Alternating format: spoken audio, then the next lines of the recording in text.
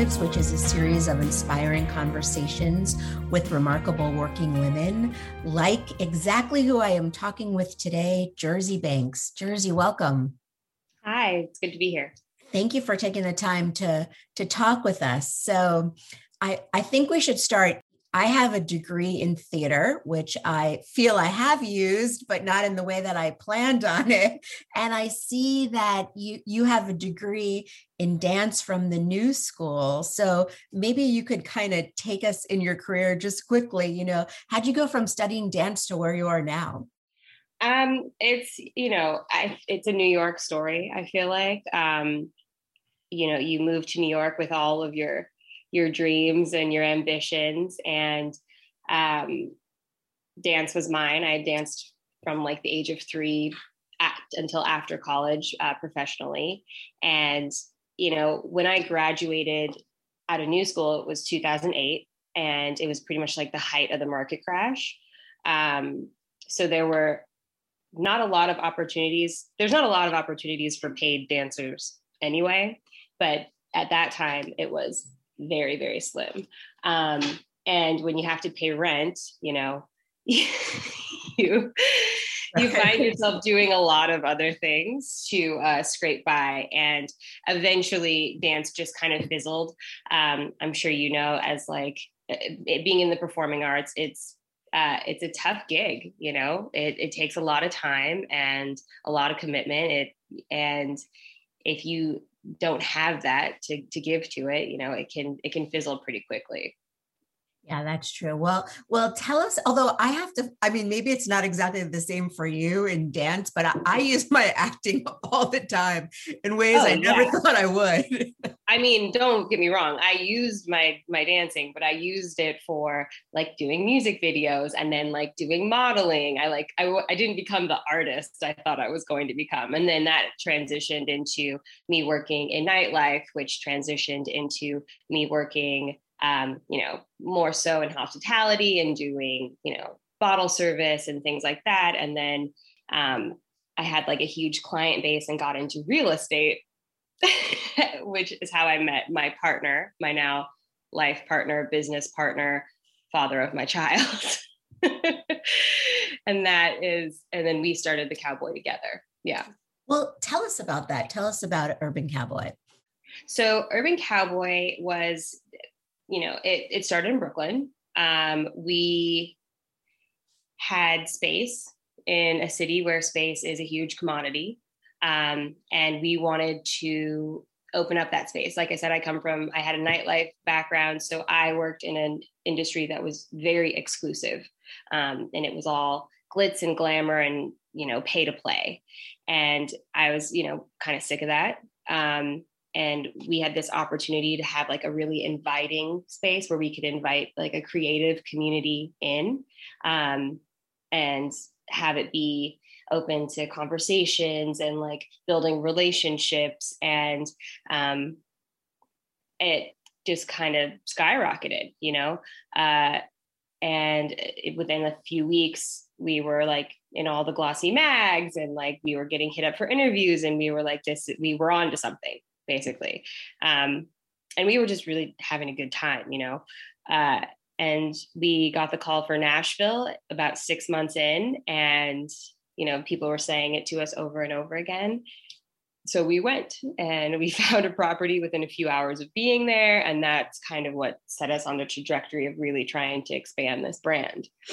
So for people that might not know it, although so many people do, these are hotels, motels. Yeah, we started out as like a very like cute like mom and pop bed and breakfast in Brooklyn, with a townhouse that had 5 bedrooms. Lion designed it, and our design started to get a lot of features.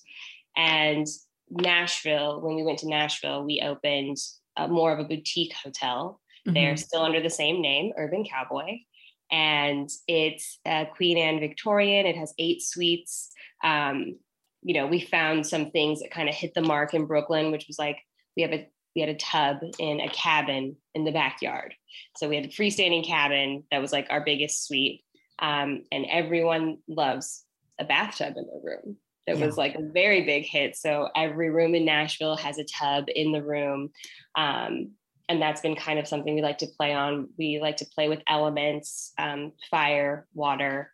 So, we have bonfires throughout the entire winter. We cooked on an open fire for a while at our public house there, our bar and restaurant. Everyone likes to drink, everyone likes to eat. So, we're just trying to, play our biggest hits. So let me ask you a question, so the pandemic comes and business and travel ground to a halt. How did you navigate through that time? It was really tough. We actually had opened our fourth property about a week before the shutdown. And that is our lodge, which is upstate New York. It's in Big Indian. And we, it was our biggest property to date in terms of like service model, room count, all of the things. And it was really tough. We, like I said, had built an entire brand that's based on like sharing and community and like being together with people. And we had a chef here who was creating a whole food program around shared plates and like family style seating. And we had to really pivot 180.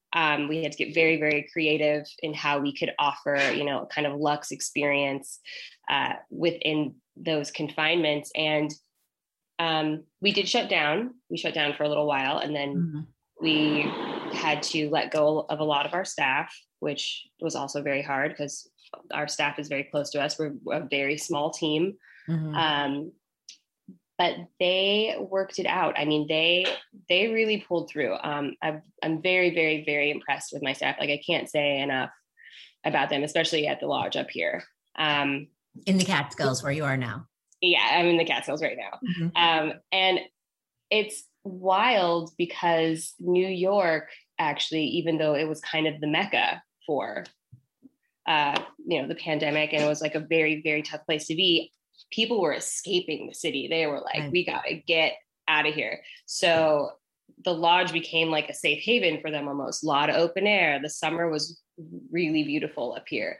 You could be outside, you could hang out. We shut down our public space, and we were like a mask only and like hyped up our PPE. But yeah, I mean, the lodge really worked out. The lodge was great. In Nashville, it was a little bit, we're a small property there. The South wasn't as diligent in their thinking of staying home and like, once that initial quarantine was over, they have a very different mindset down there. So, we went from open to shut down, and they just kind of came back around. I mean, we just followed all the rules and we did like a lot of to-go service and, hyped up our rooms and the cleaning and everything that was going on in the hotels. And yeah, our third property, which is called the Dive Motel, had probably the hardest time because we're a giant pool party there. It's a very different environment. And that was a tough summer for us there.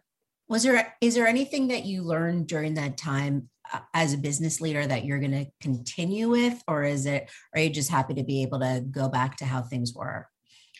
I mean, I am happy to go back to how things were, but we definitely learned a lot.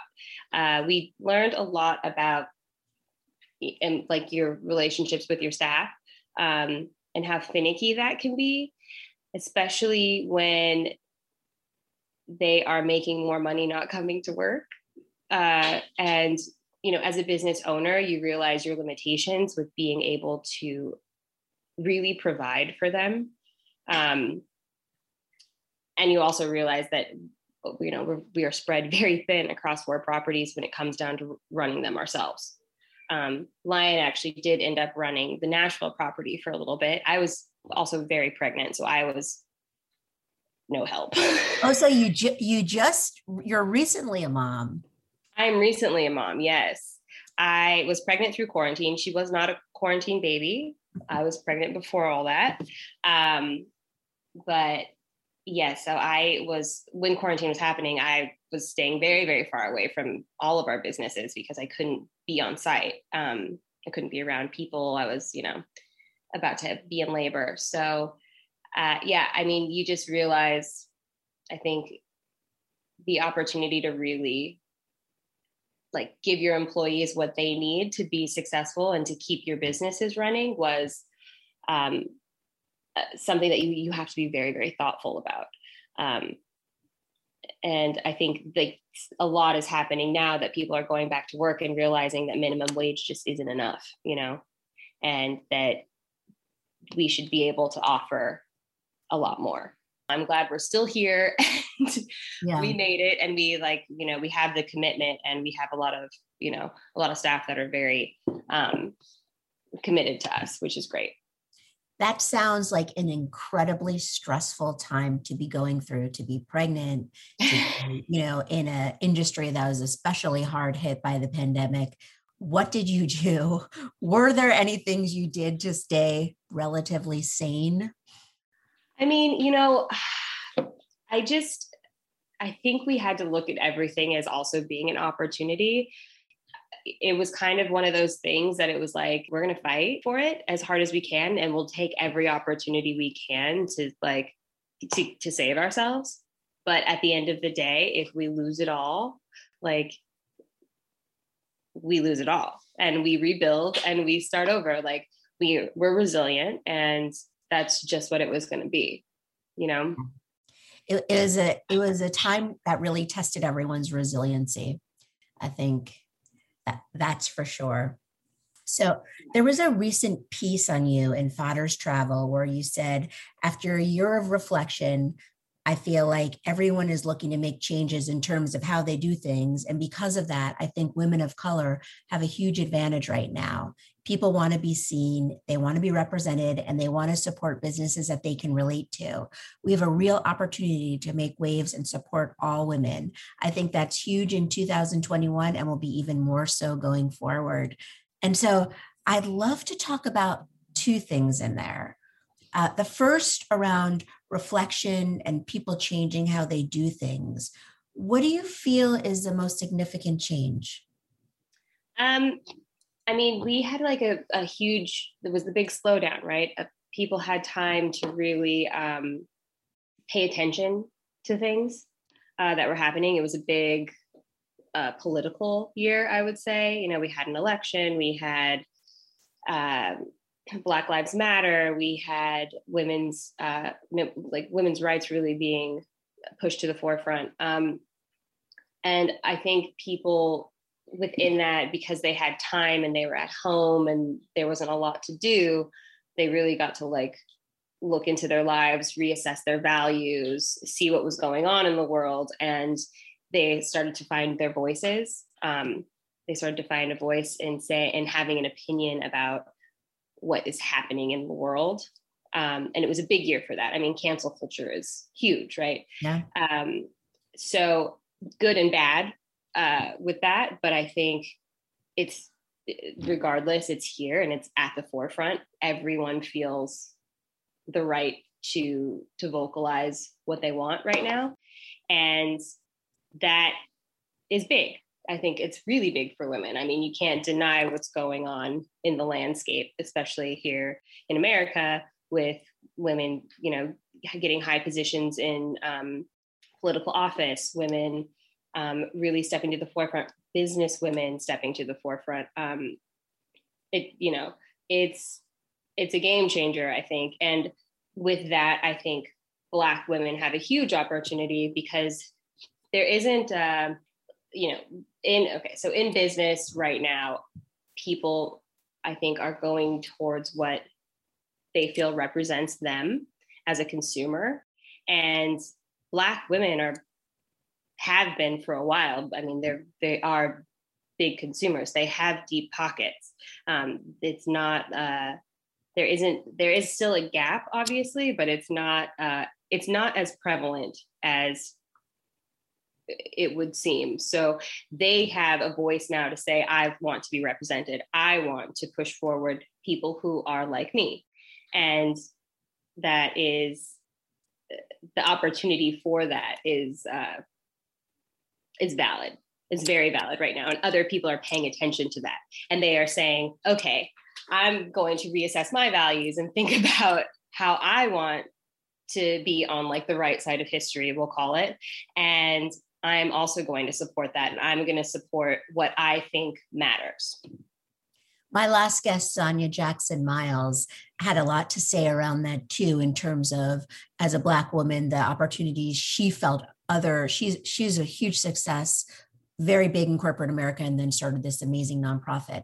And just saying how things had changed so much in corporate America and just across business in general since she had started. She rose at Procter & Gamble to one of the most senior positions, which was very unusual for a woman, let alone a Black woman at that time before she started. So it is a really interesting time for people to sort of reassess what they can do, what they want to do.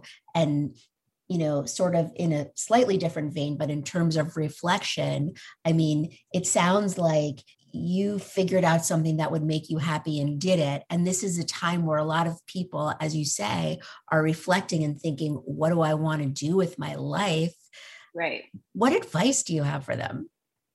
Do it. I mean, like I was saying, like there were moments during the pandemic where I was like, hey, we might lose it all. And like Lion's looking at me, who's my partner, and he's like, we might lose everything. And he's, terrified. And I'm like, hey, we might lose everything. Like, let's this is, there's never been I've never felt like that before, but I think when you're really faced with it, why not? Why not start over? Why not do exactly what it is that you want to be doing? Why not take the risk, And obviously there are reasons why not, but like overall, I think, there's no linear path to get to success. And I think that when you have, when you're in corporate America and when you are under these big companies, like we're small business owners. This is a creative business. We have to think outside the box every single day. Yeah. There's no ladder to climb. There's no steps, there's no one's hiring us and saying, if you hit this goal, then you get to do the next thing. It's kind of like, you want to be doing it, just start. I think that's terrific advice. So what's next for you and for Urban Cowboy and for your different properties too? So we have two things that are kind of big on the docket. We are working on another property in Denver, which is very exciting. I'm from Denver, so I'm going back home. Nice. And we are also going to be opening our creative studio out of our Brooklyn location. So we're taking that property back and we're just going to run our creative house out of there. And what does that entail?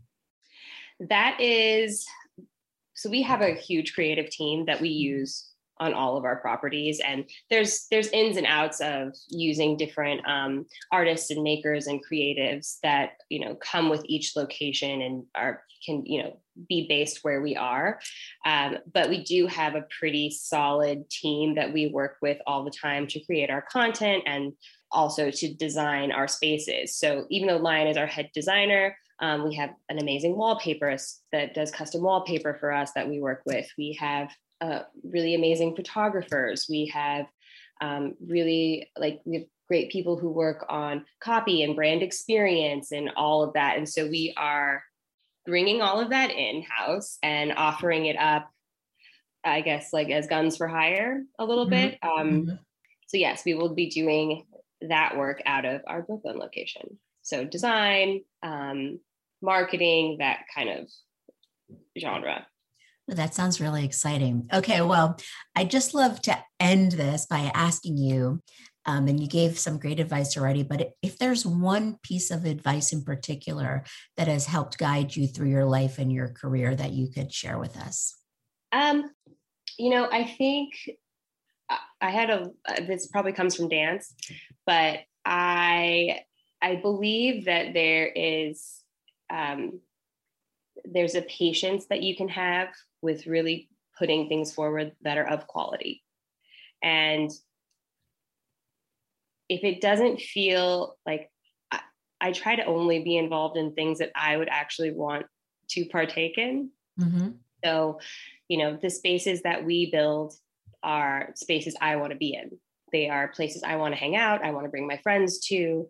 I want to eat there. I want to drink there. It's, it's all involved. And I think, to me, that there's a level of quality that we try to deliver, and it can take time to do that. And I think that taking the time to do that is the best thing you can do for yourself and for success. Fantastic. Well, Jersey, thank you so much for taking the time to talk with us today.